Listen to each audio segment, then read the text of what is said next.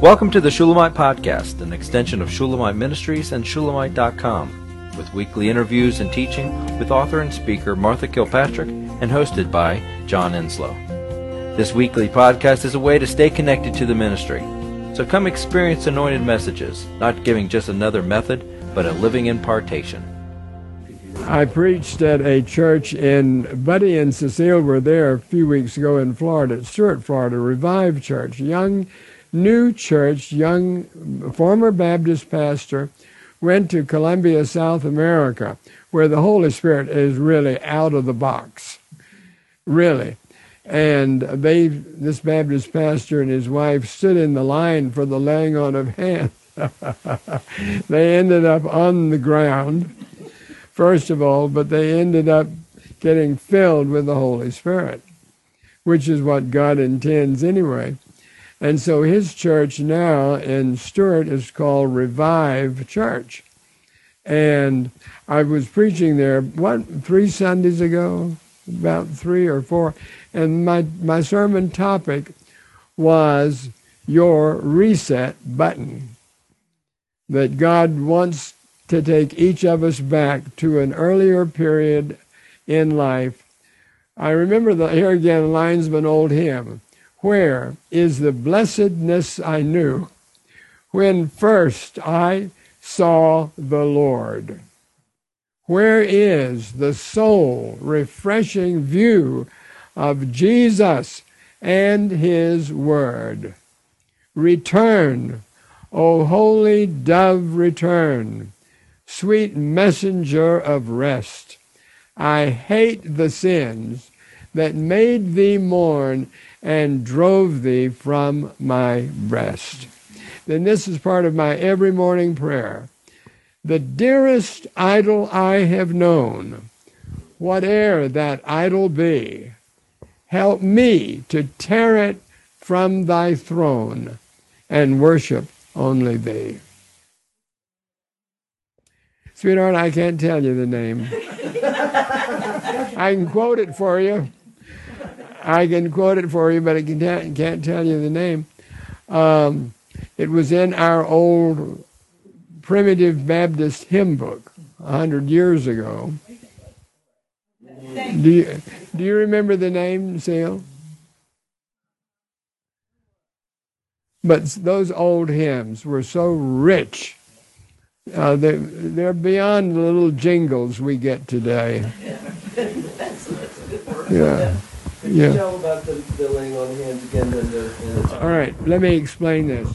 The veil in the temple of Jesus' day that was split from top to bottom at the moment of the crucifixion, the veil was over 70 feet tall.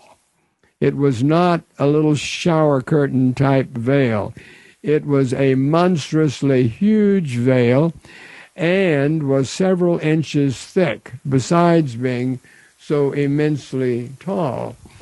And in splitting the veil, God, according to our theology, was showing that he was ending the ancient priest going under the veil to make atonement for the sins of Israel. That the atonement for the sins of all mankind had just been made on the cross. And that never again would God be accepting the Jewish ceremonies as atonement for sin. And then it was years after my own ministry began, I was meditating on that thought, and I felt that the Holy Spirit asked me the question, now that the veil has been split, Charles, what is free to come out of the temple? And then the immediate thought I had, in a typological way, the Holy Spirit is no longer shielded behind the veil. The veil is open. The power, glory of the Holy Spirit is now free to come forth.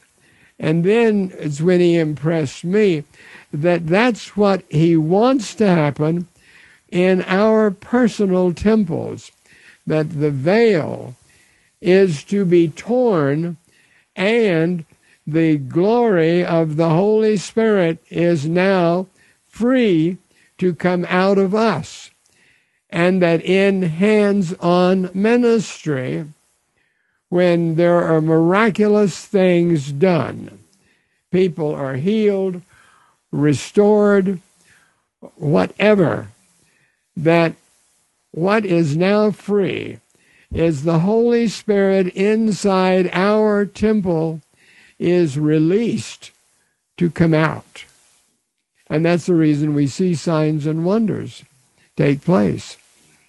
That was the explanation that was given to me. And I believe it. I believe it. Because each of us are temples. We each have a temple veil.